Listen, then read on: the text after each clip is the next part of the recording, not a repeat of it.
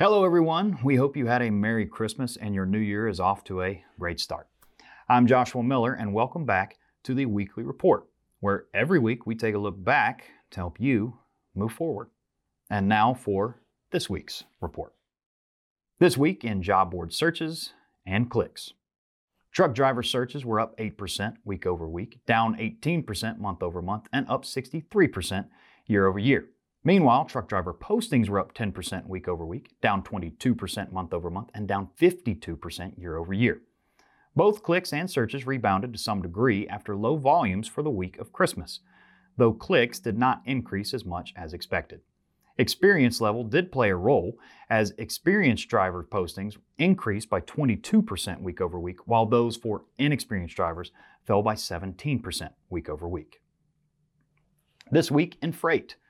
Last week, load volume recovered, but truck postings dipped.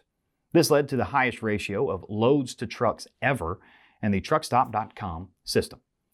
Load volume was up 10% week over week, while truck postings fell by 2% week over week. This high load to truck volume ratio also resulted in spiking spot rates.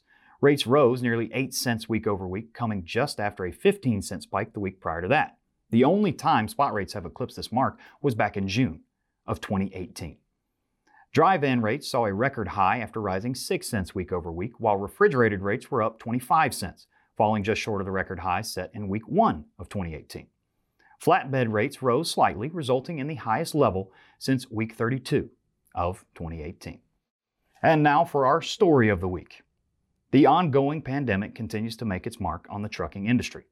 Before the onset of the pandemic, maritime container imports were more likely to sit in warehouses as shippers prepared for seasonal purchasing patterns and worked to evenly distribute the freight across the country without straining carrier capacity. As more people were either forced or chose to stay home, however, a wave of unexpected demand depleted warehouses for many internationally sourced items. These things include electronics, furniture, and appliances. This leads us to believe that the 2021 market could be shaping up to look somewhat similar to what we saw in 2018.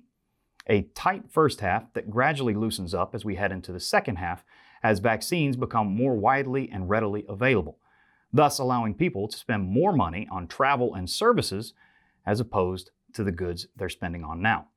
With the existing backlog, however, it is likely that the market will remain tight into the peak summer months.